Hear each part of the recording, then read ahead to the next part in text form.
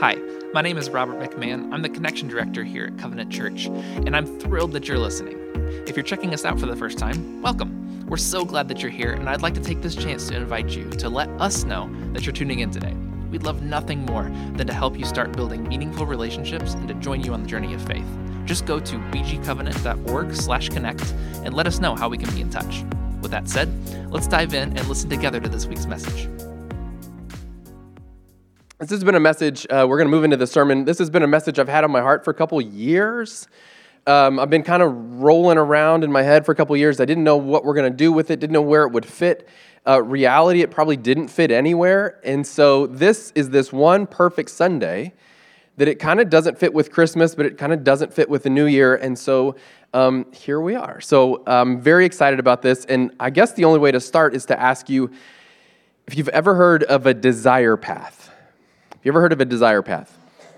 Desire path is basically a trail made by humans to bypass the official route that's been designed. And so like we have a photo here of a set of stairs that lead to a sidewalk, but you'll notice there's this nice brown patch where people are like, I'm not going to walk at a right angle way up there. I'm just going to get to where I need to go.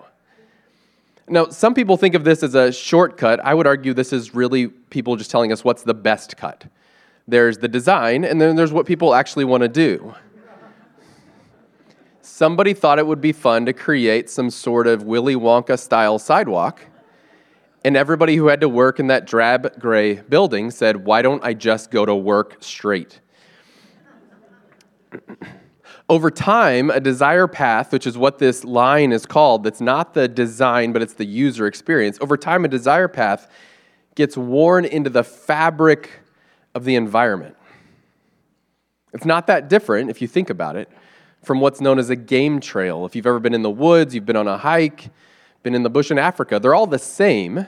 There are these trails that cut through wilderness where animals have learned this is the safest path or the most direct path to water or a food source. They're just different kinds of pathways. Whether it's getting to a building most efficiently or getting to water most reliably, pathways get us somewhere we want to go.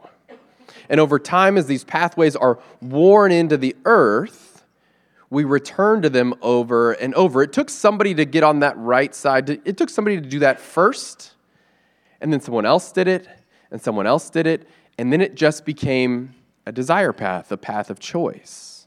Because over time, pathways become familiar, and pathways become trusted. In Israel, you can see desire paths that are thousands of years old. This is a hillside in Israel, and those are actually desire paths cut by shepherds and their sheep. That the side of the hill is covered in these paths that over thousands of years, these Bedouin shepherds have led their flocks across the hillside, either towards better grazing land or water. Scripture is littered with references to these sorts of paths. Proverbs 2:20, thus you will walk in the ways of the good and keep to the paths of righteous. Proverbs 4:18, the path of the righteous is like the morning sun, shining ever brighter till the full light of day. Proverbs 12:28, in the way of righteousness there is life, along that path is immortality. The paths from this picture of Israel I showed you, those are called in their language. Those are referred to as paths of righteousness. Those aren't sheep paths. They're paths of righteousness.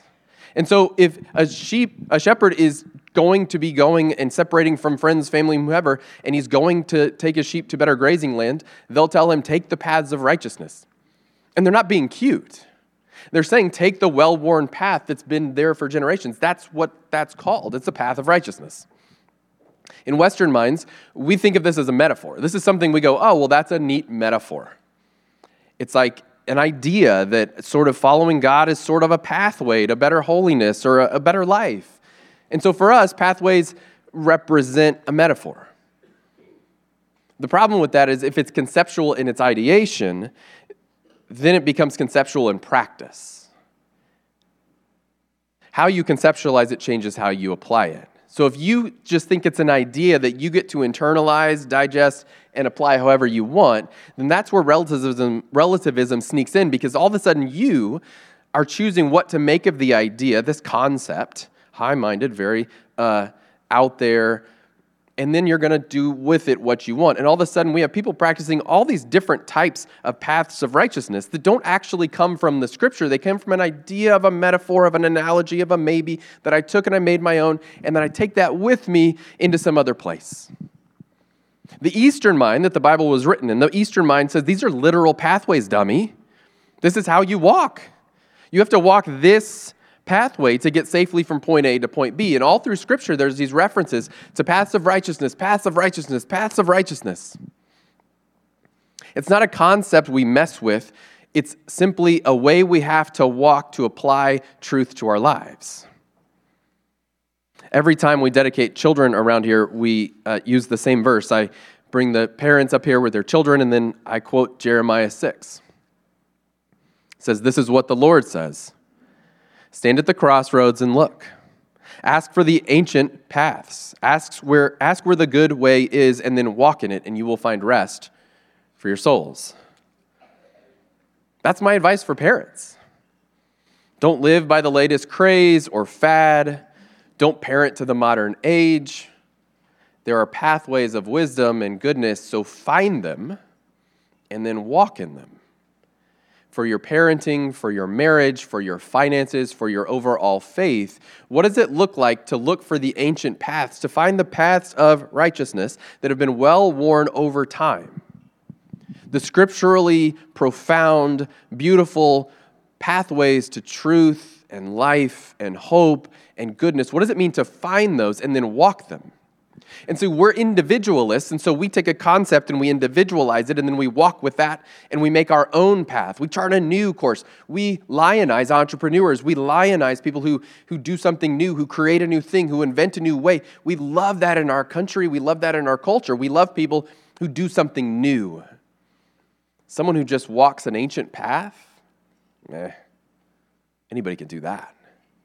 And yet what our culture reveals is that very few people can actually walk the ancient path. That doing a new thing is often much easier than following the old way that the Bible lays out. It's interesting, even an existentialist philosopher who believed that life had no meaning, Nietzsche, subscribed to this. He said, "The essential thing in heaven and earth is that there should be a long obedience in the same direction. Thereby results, and has always resulted in the long run, something which has made life worth living." He goes, you can't live life for nothing. You can't live life towards nothing. You have to actually have a thing you follow, a path you walk. Otherwise, what are you doing? A long obedience in the same direction, that's pathway language. Eugene Peterson, the pastor and author who paraphrased the Bible into the Message, he grabbed that line and he said, it's right, but it's about the wrong thing. He said that's the discipleship journey, though. The long obedience in the same direction, that's how we follow Jesus. We follow Jesus by walking a long obedience in the same direction, by finding the pathway and walking it. But he said modern people are like religious tourists in a way. Modern people are religious tourists. We like to check in on religion, maybe taste a few things, feel good about it, and then move on.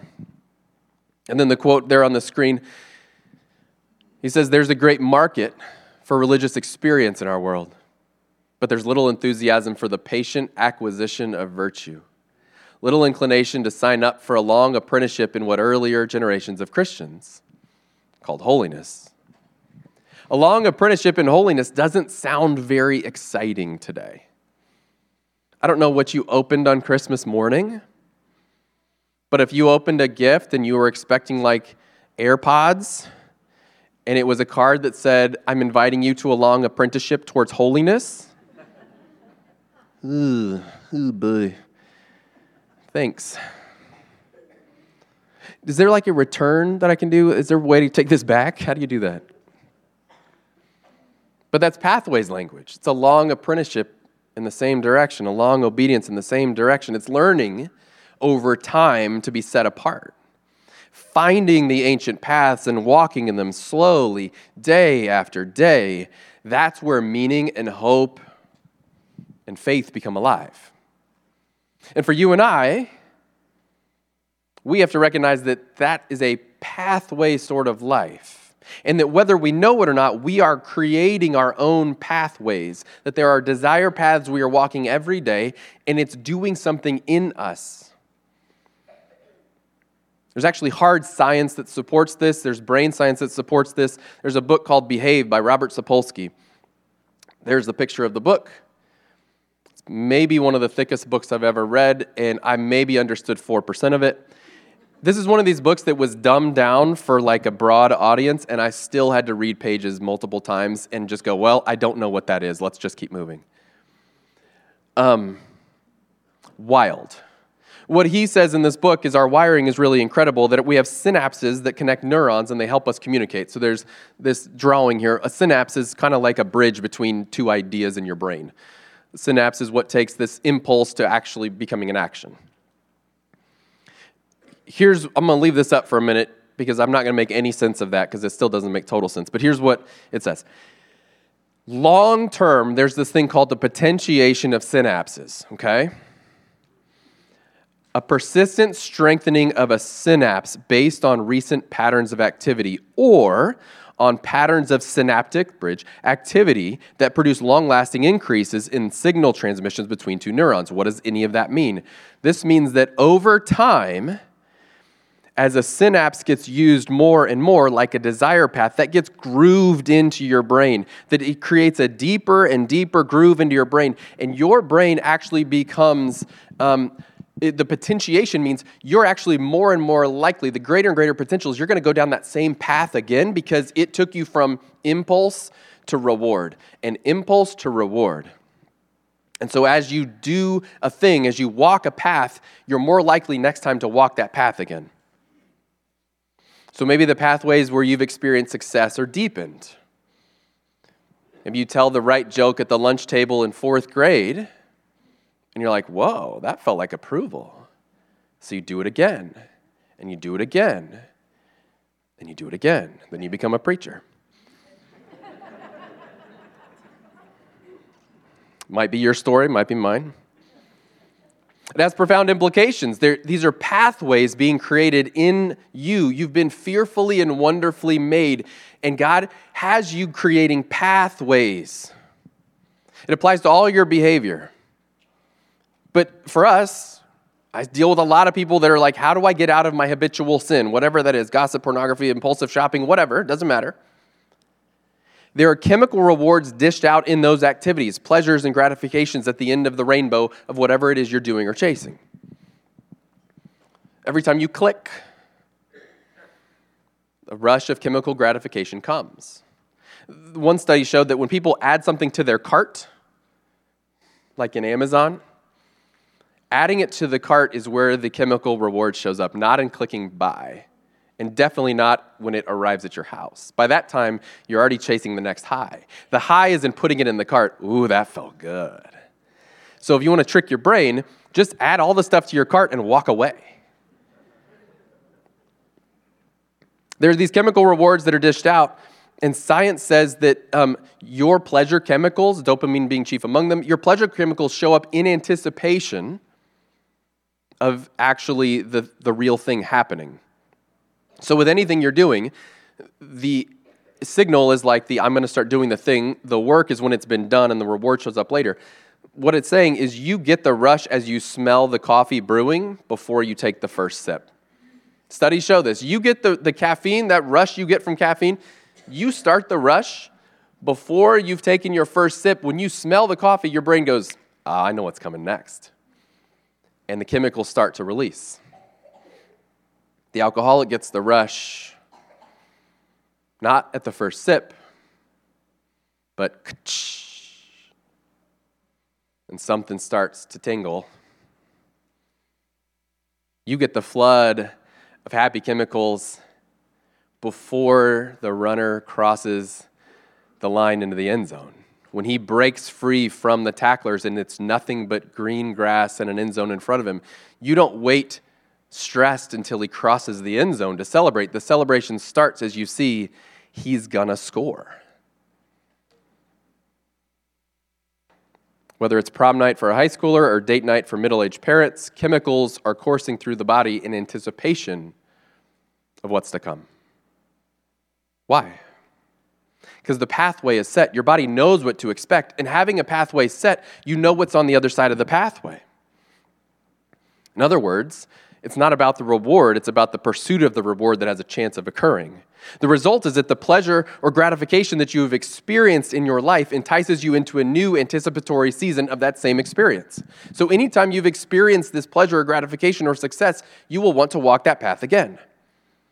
Only, science also tells us excitability declines over time. Requires more forceful stimuli. Anticipating stronger coffee or a second cup or a third cup or an eighth cup. Or a riskier website.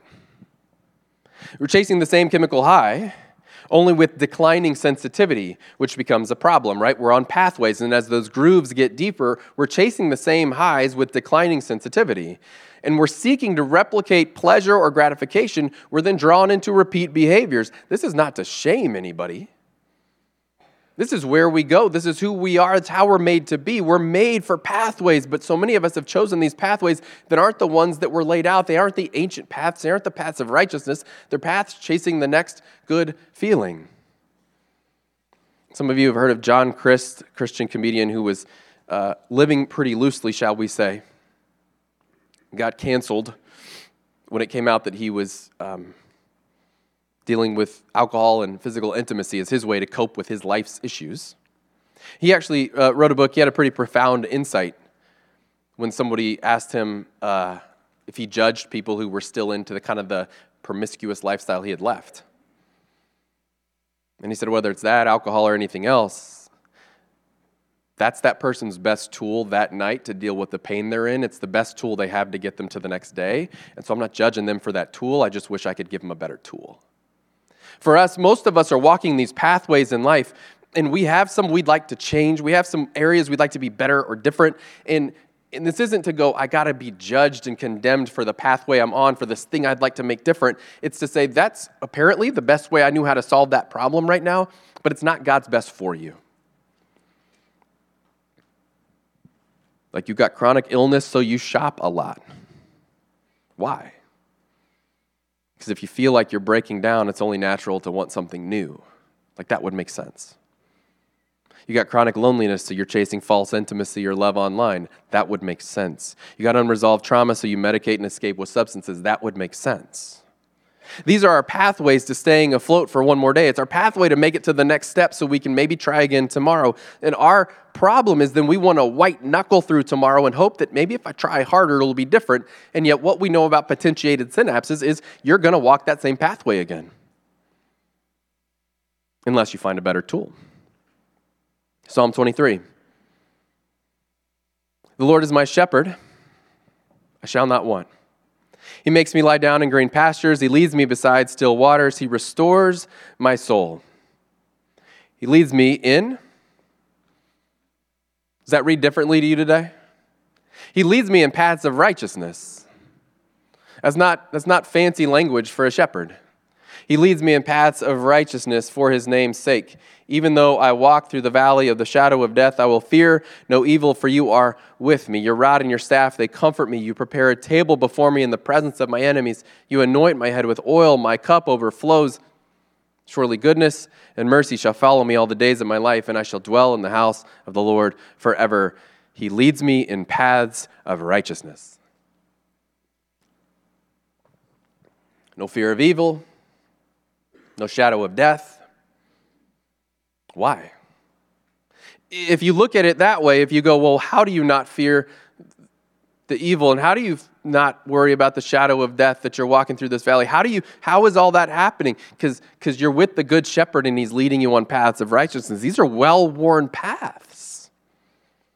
We know that this leads to good things. We know that this is the good shepherd. We know that we're good here. And so this isn't like if you just had enough faith to trust the shepherd, then maybe you could feel like this too. This is once you're trusting the good shepherd, you have no choice but to feel this way because you're on the paths of righteousness that he set aside for you.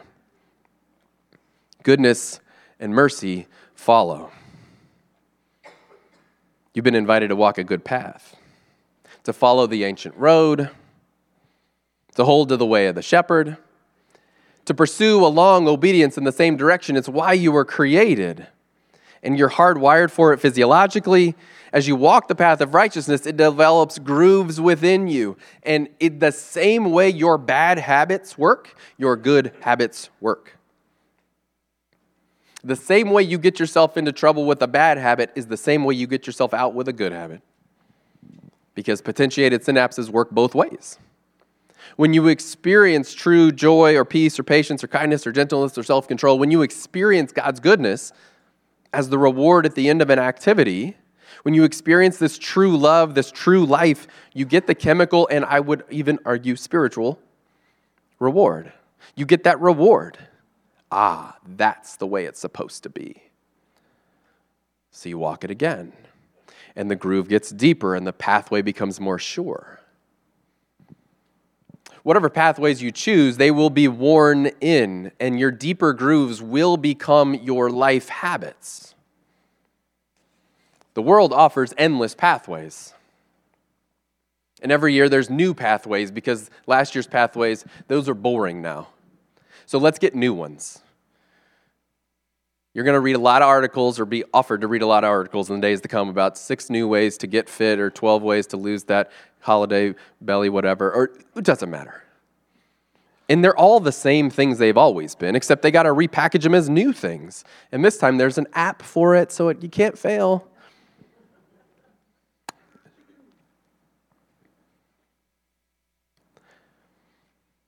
The world offers desire paths that are opposed to the way of Jesus. So I drew a little thing for you. I'm a pretty good artist. I want you to see it.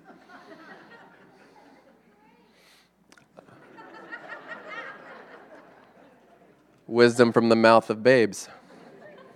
Some of you laughed at my drawing, and then the smartest person in the room said, "That looks great." And if that's not what they said, I don't care. That's what I choose to believe. See, I also like the cross on there. See, we're all the adults get out of here. We're just this is you, okay? That's you. You lost the holiday weight. Good job. You look very thin. The world is offering you a lot of pathways that don't lead to life. And you can walk any of them you want. I drew them in the woods because we talked about the woods earlier. Just remember that. There's only one way that leads to true life. There's only one way. It's the way, the truth, and the life. So there's only one way that actually gets you where you're going. And yet the world offers no shortage of other opportunities for you to check them out. And the problems for us are that each of those paths, the longer we walk them, those become the preferred paths or potentiated synapses. That's where I get my reward. All of our physiological world blends in with our spiritual world, blends in with our behavioral world, and all of a sudden we're doing something we don't mean to do and we don't want to do, but we've been doing it this way for so long, that's what we keep doing. And what we have to see is that there are no shortage of options for how you live your life and where you walk your life. You're going to walk it out one way or another. You're going to walk it out following somebody's advice or somebody's wisdom or gospel truth. Most of the paths you're going to come across in your life do not lead to life. In finances, are you following pathways of greed or generosity? I didn't say wealth or poverty. I said greed or generosity. In sex and marriage, are your pathways of faithfulness or fleeting pleasure? In work, in leadership, in friendship, pathways of sacrifice and selflessness, pathways centered on you. So what is the pathway we're looking for? How do we know what the path of righteousness looks like in our life?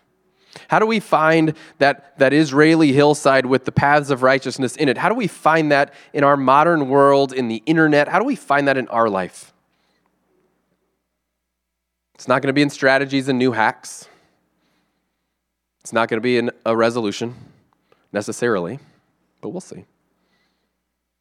John 14. Jesus says, "Do not let your heart be troubled. You believe in God. Believe also in me. My Father's house has many rooms. If it were not so, would I have told you that I'm going there to prepare a place for you? And if I go and I prepare a place for you, I will come back and take you with me so that you may be where I am. You know the way to the place where I'm going. And Thomas said to him, Lord, we don't know where you're going, so how can we know the way? And Jesus answered, I am the way and the truth and the life, and no one comes to the Father except through me. Quite simply, Jesus says, I'm the pathway. I'm the pathway. That all of your other pathways, your strategies and your books and your seminars and your podcasts, whatever those are, if they're not rooted in Jesus and His truth, in His word, they will let you down. Those are not paths to life. Jesus says, I'm the path. If you keep your eyes on me, I'll give you safe, solid footholds. In Jesus, the upstream life is now safe and secure. In Jesus, the countercultural, counterintuitive way actually makes sense. In Jesus, we find life and fullness and hope beyond the trouble of the day. And here's the thing. It may not feel the fullness of safety and security. It may not feel like the fullness of love and hope and joy on day one. But you got to walk that path again and again and again and again and again. You got to walk the groove into that path so that by day 40 or 400 or 4,000, you go, that's the path and I know it's sure. I know it's true. I know it's good.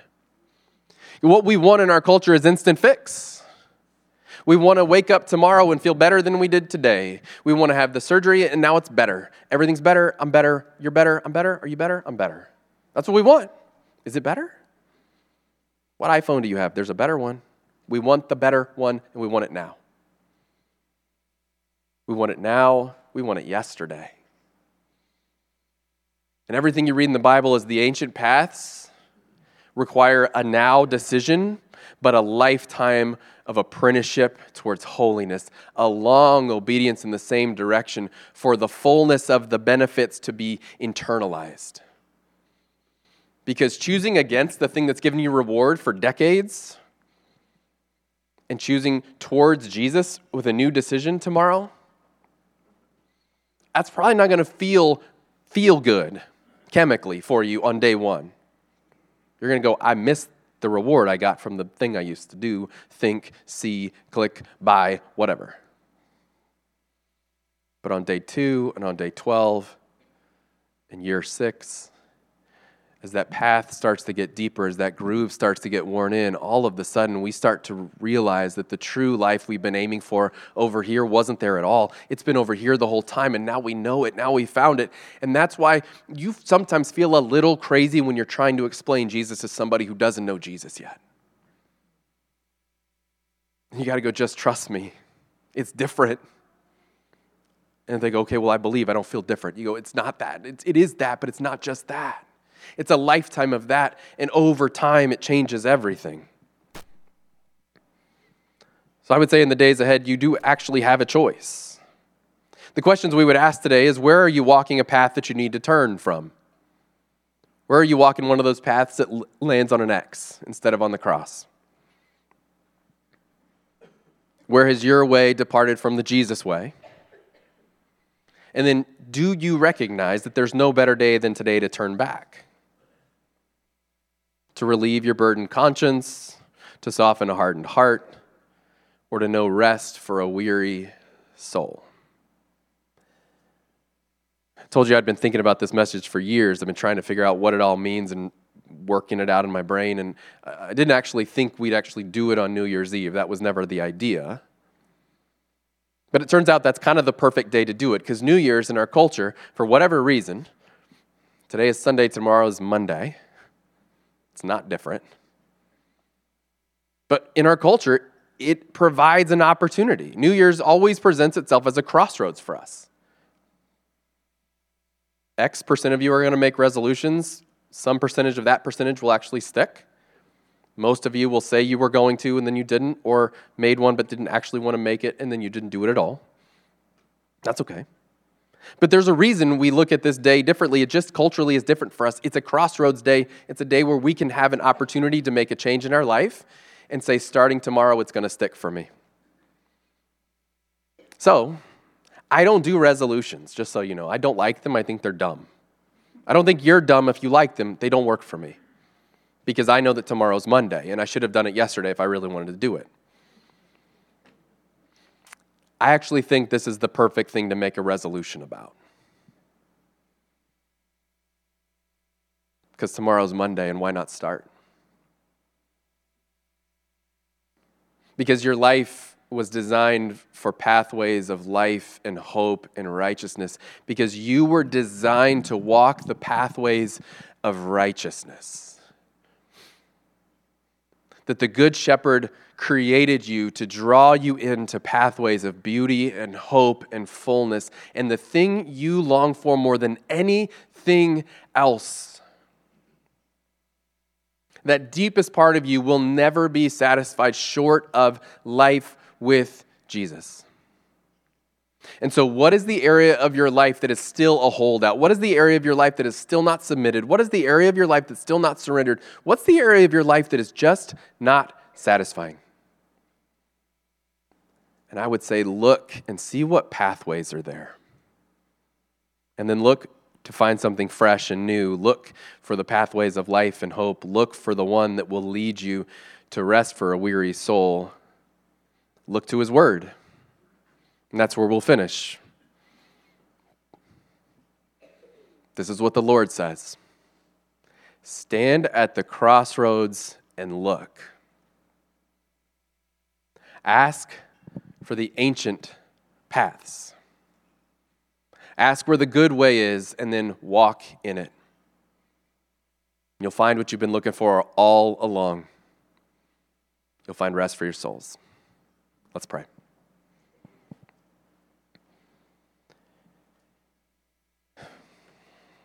Heavenly Father, we are people of habit. We're here on a Sunday because we're always here on Sunday. We make resolutions and we stay up late because it's what we do. Father, as a people of habit, a people of tradition, a people hardwired to repeat our behaviors and chase reward the same way over and over. Lord, my heart for our community this year is that we would learn to walk paths of righteousness. We would seek out something better. We would be dissatisfied with what we've been into. God, I pray for each heart in this room. I don't want to be too universal about it. I want to pray for each individual. Father, you know the struggle that each of us bring. You know the thing that we're struggling with. You know the problem we can't seem to get out from under. Lord, you know the battle that we're in. Father, I pray that you would provide clarity for each of us of what the next step is on the path of righteousness in that area. Whether it be a radical change or a minor shift that no one will ever notice. God, I pray that you would give us, each one of us, you would give us the courage and the strength to take that next step in you, to take that next step towards you in obedience to you. Remind us that nothing less than you will ever satisfy, that nothing less than you leads to life. So, Father, convict us in the most gracious of ways by drawing us into your presence. God, draw us into your goodness. Draw us into your rest. That the year to come, we'll look at each other and it will be our best year ever because it'll be the year we're most closely walking the paths you've given us. Father, thank you for Jesus. Thank you for the way. We lift this prayer up in his saving name. Amen.